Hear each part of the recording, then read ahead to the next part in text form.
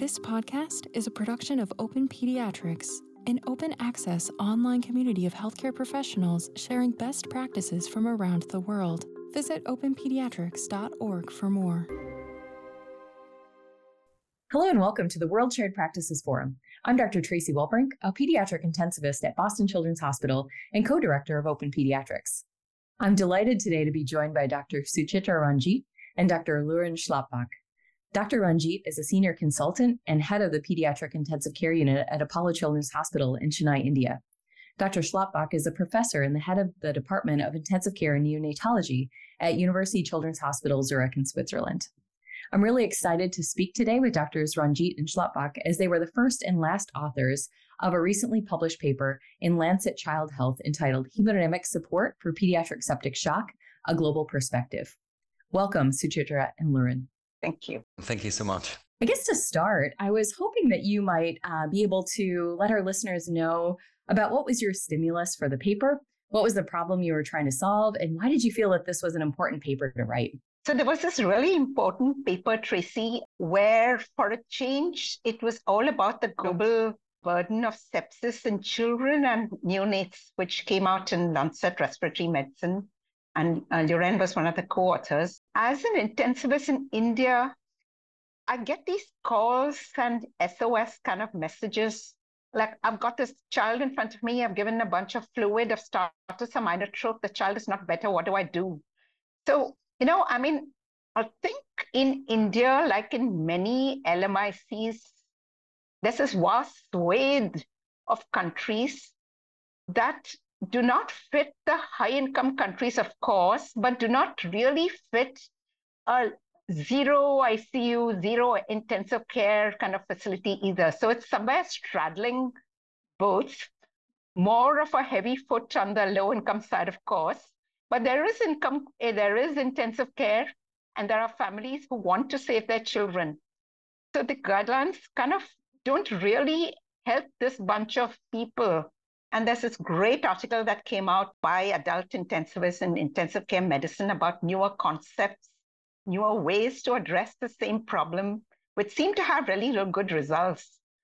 So I just discussed with Luren, why don't we try to, write a similar article in children and maybe initiate a debate and get people thinking and really get together some sepsis experts from around the world and put their heads together and come up with something to help practitioners and the child in front of them.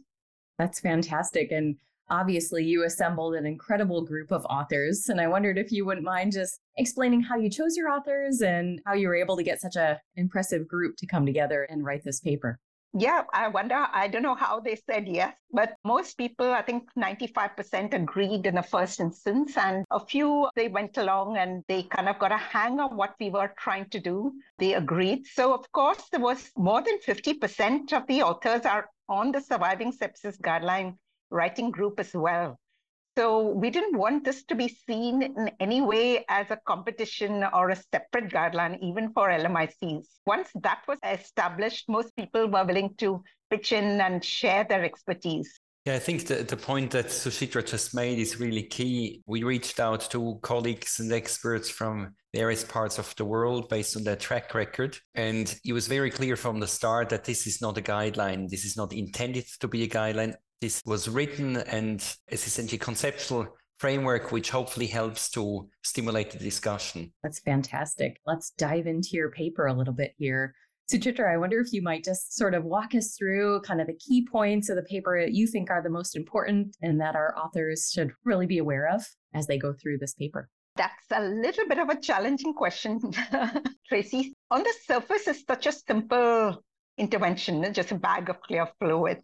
And it's so simple to administer, nothing matches the ease of fluids in terms of cardiovascular support. It can be done anywhere with minimal training.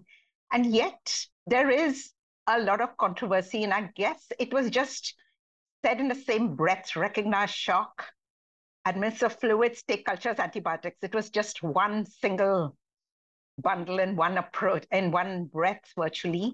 And nobody really questioned it. So in that way, it was the FEAST study kind of brought cracks in that understanding. And after that, there was so many more papers and thoughts, both in adults and pediatric literature, that maybe quite so much fluids may not be required. Is sepsis really a hypovolemic kind of fluid losing state? There were all these exciting and thought-provoking arguments. So I guess the most important would be a change in the way we see the requirement for fluid in children with septic shock, and that different children may require different volumes, and it's really not a one size fits all. And that might be, I think, the most important change that we proposed. Fantastic. Along those lines, you mentioned a lot about challenges in the recognition of early septic shock and how this can be improved. And I wonder if you might describe a little bit more detail of what this looks like. We're always comparing and contrasting with adult septic shock and pediatric. And in adults, it's so simple. It's all based on the presence of hypotension, right? Low blood pressure. So a systolic less than 90 and a MAP less than 65 is shock. It's so simple. But children across these ages, a wide age group, a heart rate of 100 would be bradycardic in a neonate and tachycardic in an adolescent. So there's this wide ranges of numbers.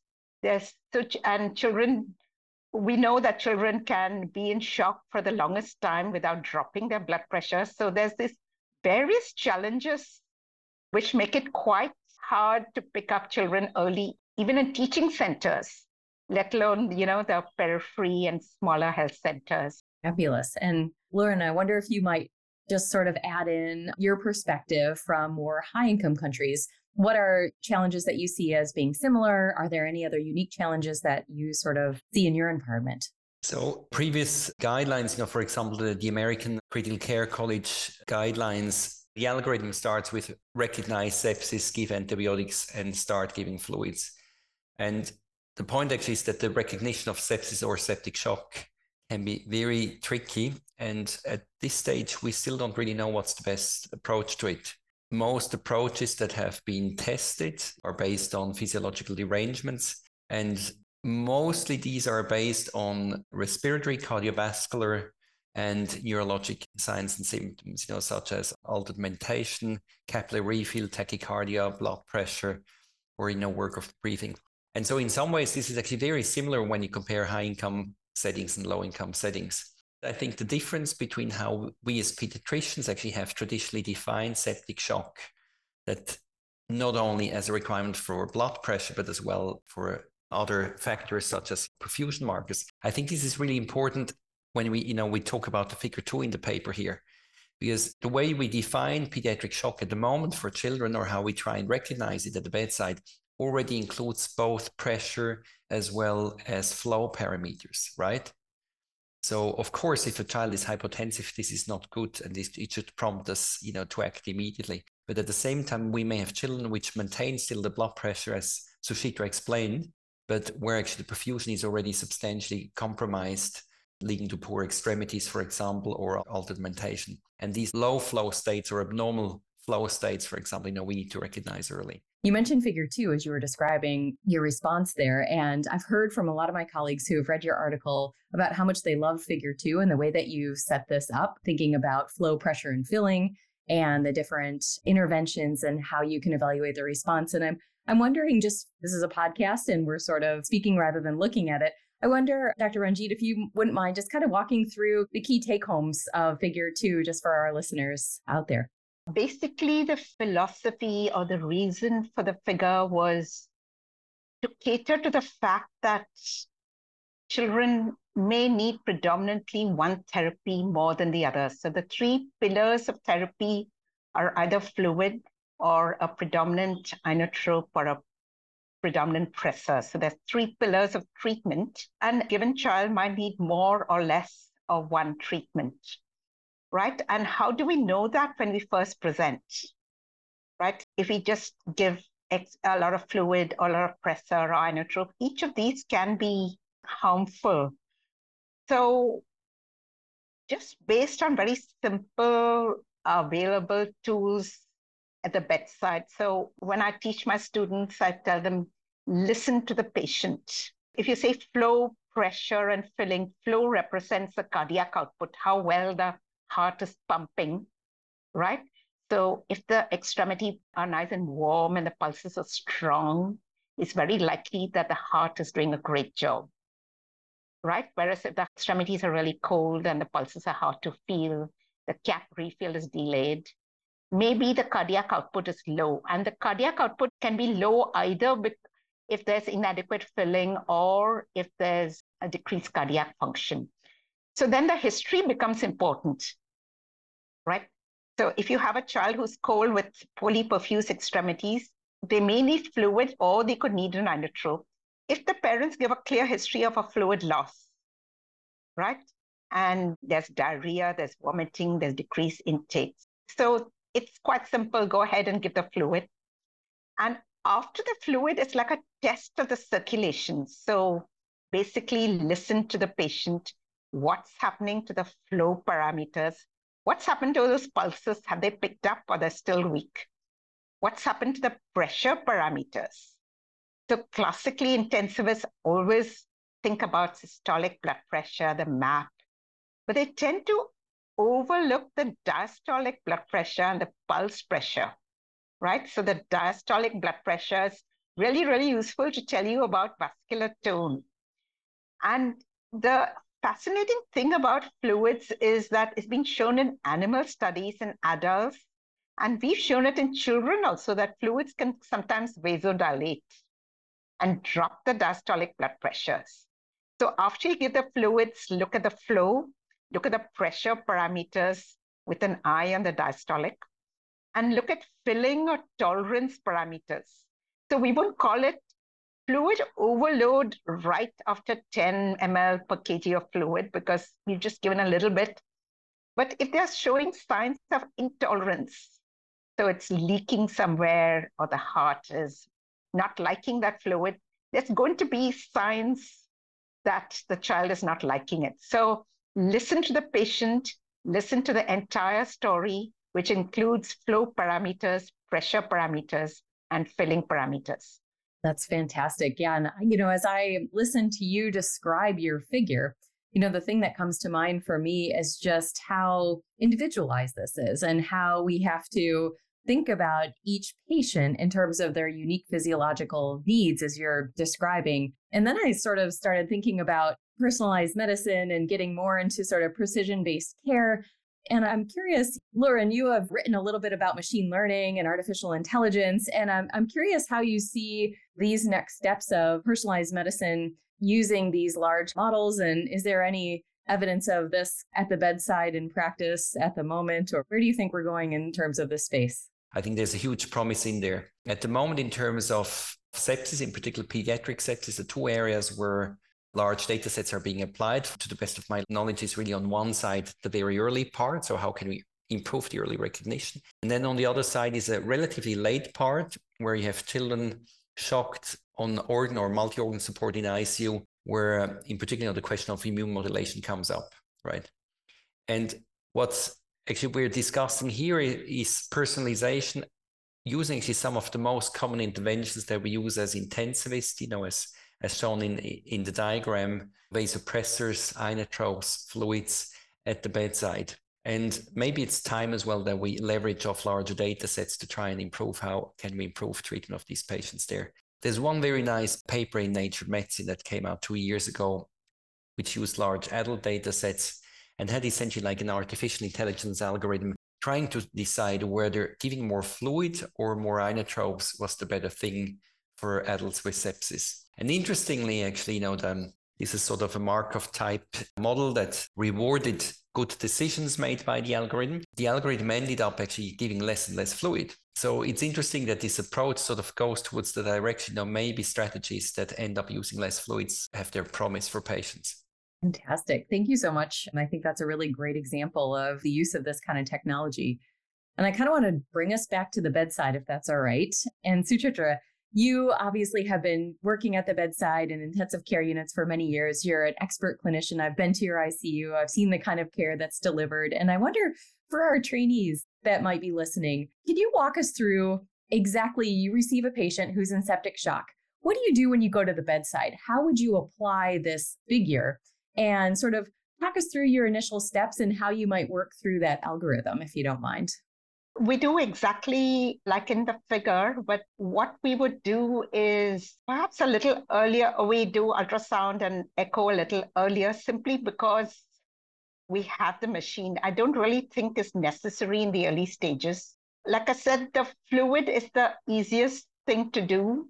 And as soon as they're recognized to be in shock, just 10 mils per kilogram would be started over half an hour. And the emergency people, if the child isn't getting better, they alert our team very quickly.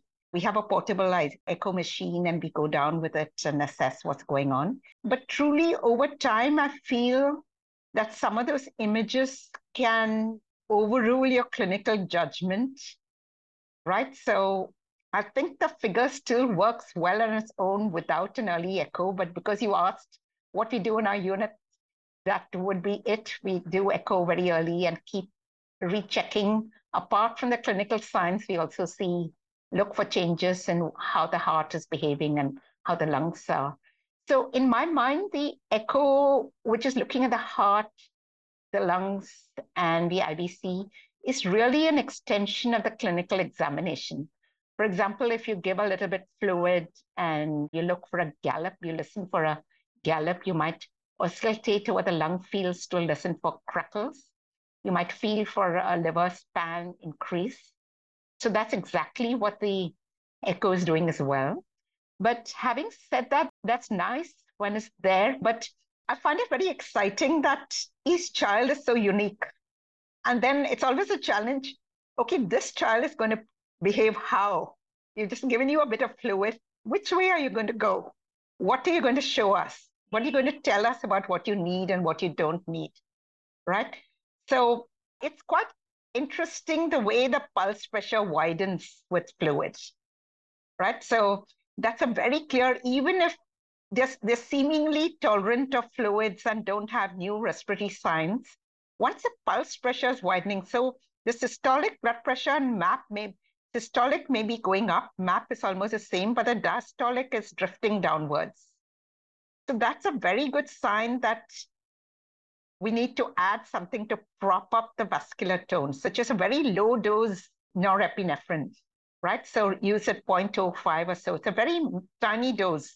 I mean, while most people would think that the norepinephrine is a pressor, helps the blood pressure, maybe it raises the diastolic blood pressure, I think it does much more than improve the blood pressure. Like we discussed, all the fluid, they seem to be fluid responsive. If you do the fluid responsiveness test, it looks as if they need more and more and more fluid. But it's just a question of fluid sitting in the wrong place. They haven't actually lost fluid. So the norepinephrine kind of gently squeezes the dilated venous capacitance vessel. So wherever the fluid is sitting, the norepi kind of squeezes it and urges the fluid to come back to the heart, right? So it improves the preload without a drop of fluid. And unlike a fluid bolus, the effect may not be sustained for more than an hour or so. 90% of the effects wear off by an hour. When you use early norepinephrine, you're actually reversing the pathophysiology and the effect is sustained. So we could actually demonstrate that fluid responsiveness markers decreased after norepinephrine, even without fluid. And so when you think of septic shock, there's fluid requirement, which norepi addresses. There's a low vascular tone, which norepi addresses, and a cardiac dysfunction. So most children, mild and moderate cardiac dysfunction, it's adequately kind of taken care of because it gives a bit of inotropy without any increased work, such as making the heartbeat faster and faster. About 1/5 of patients on norepinephrine need an additional inotrope. If the heart is really, struggling and the heart cannot tolerate whatever increase in afterload has been now imposed on it. It's very clear. And how do we know that even without an echo? If those bounding pulses suddenly become hard to feel, right? If the heart rate goes up, norepi doesn't have much chronotropy, but the heart rate going up means the heart is struggling, right? suddenly the lungs have become wet. So the heart, again, it's a sign that is struggling. So even without an echo, I find that fascinating how the entire picture can change. It's like the child is actually telling you a story, what he or she needs, but we need to listen. Obviously, throughout this entire podcast and in your article, both you and Lauren have been describing a lot about fluids.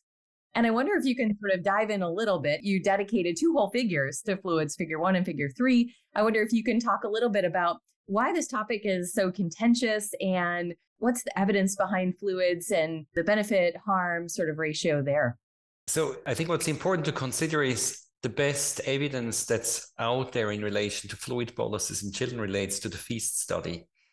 And the FEAST study was conducted, just over 10 years ago in a setting where no intensive care support could be provided. And it has shown very, very clearly across different types of fluids, across different patient strata, it has shown that fluid boluses in these settings actually, substantially increase mortality. And this is the reason why in the surviving sepsis guideline, we've made a clear distinction. If you work in settings where no intensive care support can be provided, the FEAST evidence applies. But the question really is, what do we do, as Suchitra pointed out, in many, many settings around the world where at least some intensive care support can be provided? And is it really that FEAST does not apply, or are there actually lessons to be learned from FEAST that matter, in particular in low and middle income settings? But I do wonder, if actually they matter to the same degree, maybe even in high income countries. And so that's sort of the departure point. And I think the history, has taken us from the experience that fluids can be extremely effective in fluid depleted states. And the origins of intravenous fluid therapy was cholera. Sir Thomas Latta described in the Lancet almost 200 years ago. And he describes in this paper how essentially the soul came back to the body after, infusion with the first sort of semi-physiologic fluid. But, cholera is a classic hypovolemic state. And I think then in the past decades, the recognition that children with sepsis who have late resuscitation have worse outcomes became more and more noted. And so this led to a concept that actually early aggressive resuscitation actually may save lives. At the moment, what we realize that possibly the most important part of a sepsis bundle actually is time to antibiotics. And it's not that clear actually whether the time to fluids or the amount of fluids, to what degree this is responsible as well for associations between delayed resuscitation and increased mortality in sepsis. The adults data from New York State, for example, have shown that there was a very strong association of time to antibiotics with increased mortality, but no association of time to fluids and mortality, right? And so I think this field then has been evolving, that people say, well, actually, if we say, resuscitation, what do we really mean? What component is antibiotics? What component is fluids? And when we talk about fluids, so then the question came up, well, what type? Is it the type of fluid? Is it the amount of fluid? Is it the speed of fluid? And I think it's clear that we still do not understand these aspects as well. There are emerging data in adults, but as well in children, that suggest that maybe there's a benefit of balanced fluids, such as Hartmann's or Plasmolite. But until the prompt bolus study, which is being conducted in the US, Canada, and Australia, until we have these data, we actually won't have the evidence to really tell us whether balanced fluids are better, right? But that's the type of fluid. But then the other question is sort of the amount and speed of fluid. And the initial or the recommendations from previous surviving sepsis campaigns to very, very quickly push in fluids up to 60 mils per kilo more in the first 15 minutes or even 60 minutes. This may have led to fluid overload in some patients, or actually have exacerbated fluid accumulation in the lungs, for example, with a decrease in oxygenation. And there's a very nice study from India, which actually shows that oxygenation index decreases already just if a fluid bolus is given quicker. And so based on this, I think there's a real need to have better evidence on how should we use fluids, or what type of fluid sparing strategies actually may be suitable, in particular for children with sepsis. In adults, we've just seen last year 2 very nice studies in the New England Journal of Medicine, the classic study and the Clover study, which using a relatively similar design randomized adults with hypotensive septic shock, one group more in ED patients, one group more in ICU patients, to a fluid restrictive regimen or not. And the first thing they both have shown, actually, it is very, very feasible with such approaches to reduce the amount of fluid, by between 1 and 3 liters in the first 24 hours. And the second point is they've shown it was safe, right? What it has not shown, actually, none of these studies suggested that it was beneficial. But I think based on these studies, we should really think about approaches in children. What would be fluid-sparing approaches? In which patients should we test them? And we need to study them. And I guess the first possible approach is to start earlier with inotropes. And then, of course, the question comes, which inotrope and how early is early, right? When it comes to which inotrope, we don't have the data at the moment to tell us whether norepinephrine or epinephrine is better. In adults, norepinephrine is the first line choice based on consideration of, dealing with vasoplegia, the benefits that Suchitra mentioned, and as well considerations about arrhythmias in older patients. In children, if we postulate that myocardial dysfunction is more common, then maybe an inotrope component such as adrenaline may work, but we do not know which one is better. What we do know is that the studies that have been published today suggest that giving either epinephrine or norepinephrine peripherally using a diluted administration is safe and actually can really speed up time to inotropes.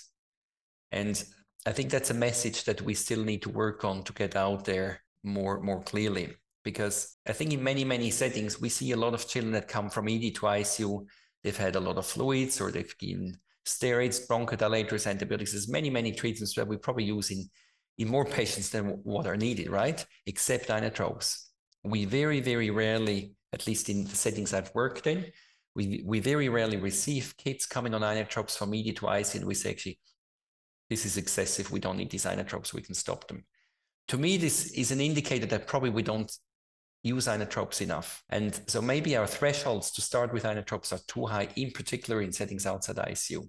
And maybe that's one of the paradigms that we have to just start challenging. Why not start inotropes earlier in these patients? But we need evidence to tell us actually which inotrope and when and how.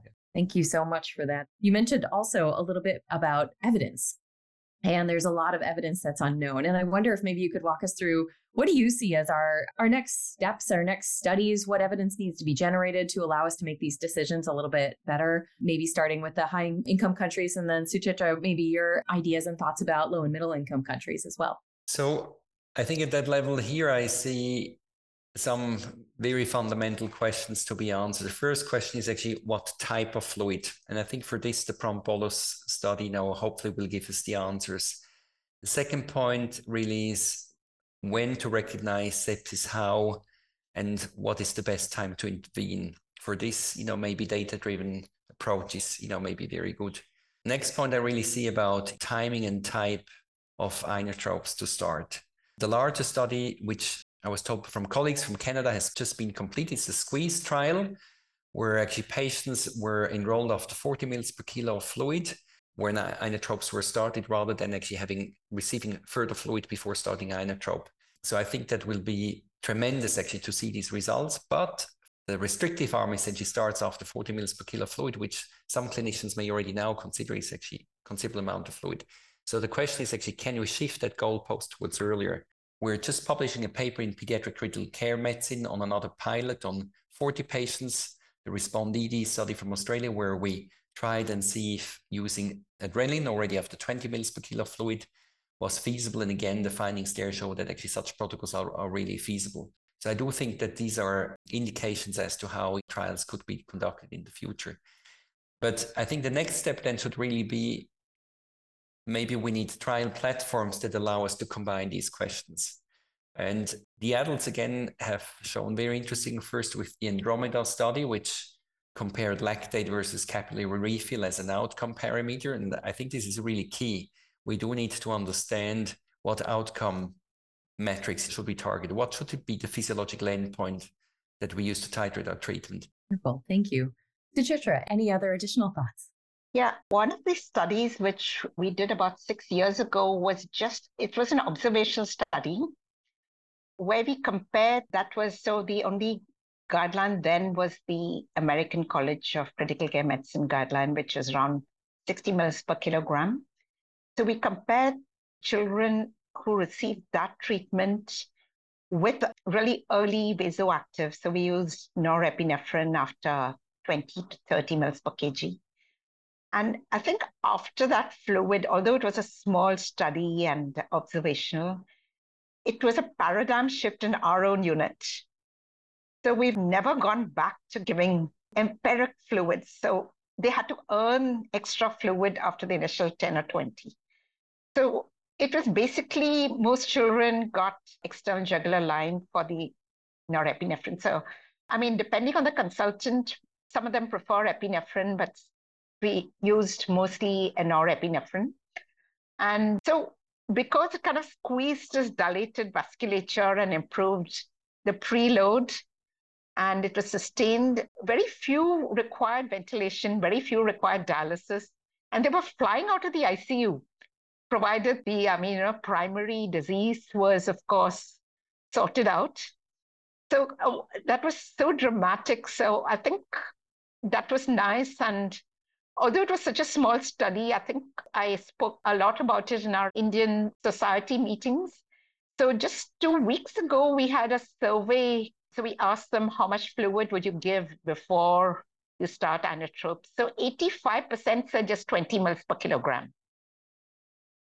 So I'd like to think that some of what I said made a difference, but I think it is a gradual change in the way of thinking that maybe that automatic fluid may not help all children. People are much more comfortable with using peripheral pressors, and after 4 to 6 hours, if the child is still needing escalating doses, so we're not able to wean, then we switch to a central line.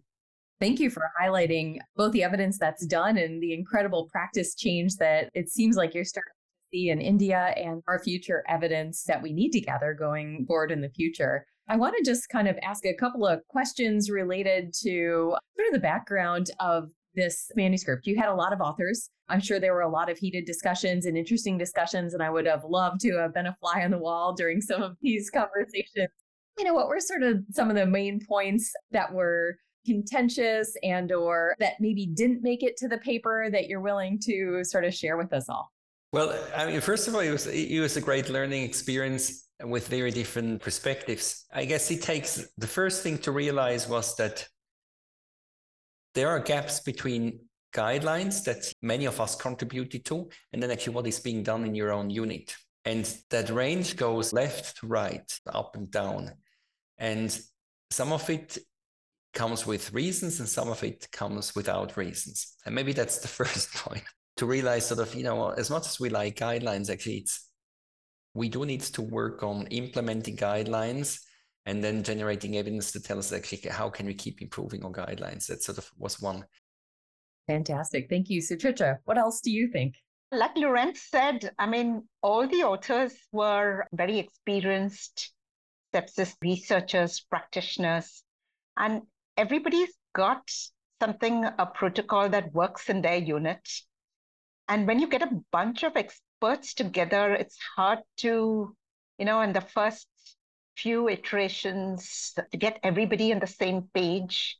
So there were a lot of discussions, but it was all very respectful and mindful that there's nothing personal in it, and it's just different ways to the end result of shock resolution. So yeah, I think one of the ways that I could convince people who are initially a little reluctant, perhaps not so enthusiastic, was to say that here we are, a group of 13 sepsis researchers, and maybe between us, we have collectively some expertise. So even if there's not a whole lot of evidence, maybe we can come together and suggest ways that may help a child that you're struggling with at the bedside. Although everybody needs to understand there is no trial evidence, and this is just a suggestion, something that may work. And eventually, we need to work together to ensure that there is hard evidence before it becomes widely acceptable. I love that. I mean, I think, what an incredible opportunity to have these experts coming together with their best thoughts, with all the different perspectives and sharing sort of one kind of unified voice of a way to sort of think about patients and then opening up the opportunity for thinking about the future research pathway to kind of answer these questions one by one. And I'm curious, for trainees and junior faculty that might be interested in doing a similar thing and sort of thinking about questions in this way, do you have any advice for them about how to get started, how to maybe think about doing a similar process? What can you share with us? We discussed this question. So Loren had a nice sentence, which I'm going to share. It's great saying we do this and we do that, but maybe it's more thought-provoking. And in the end, we could get more interesting solutions if we acknowledge that there's a whole lot we don't know. And some of the things that we do are really based on just having done it for so long, rather than really based on any evidence. So acknowledging that there are stuff we don't know. And if there's different practices within units, between people, kind of studying what might be the physiological basis and what are the benefits, and could I apply that to my own setting? Would it work? I think the first step would be acknowledging the gaps, what we don't know, what we are unsure about, then reaching out to like-minded people, getting some mentors. So we had fantastic mentors with senior people like Tex and Andrew on board, and they were able to shepherd us when we were kind of flying in out all directions. So having senior people on board and a mix of senior, junior, and middle was just fabulous. The whole journey, I felt, was the most interesting part of all. It took a whole year, but it was all the exchange of views, the frequent Zoom meetings, the emails. So that was wonderful. I think I became a more diplomatic person in the end. Oh, well, thank you so much for sharing that experience. So many wonderful lessons that you just pointed out to really challenge us to think about it and bring our community together and work collaboratively as a team. And so I appreciate you both taking the time to be here with me today. And I'm sure our learners will appreciate all the expertise that you've brought. So thank you very much. Thank you for having us. Thank you, Tracy. This has been a production of Open Pediatrics. You can find the resources and journal articles referenced in this podcast in the description. We have more podcasts like this one available everywhere you get your podcasts. Visit openpediatrics.org for more information.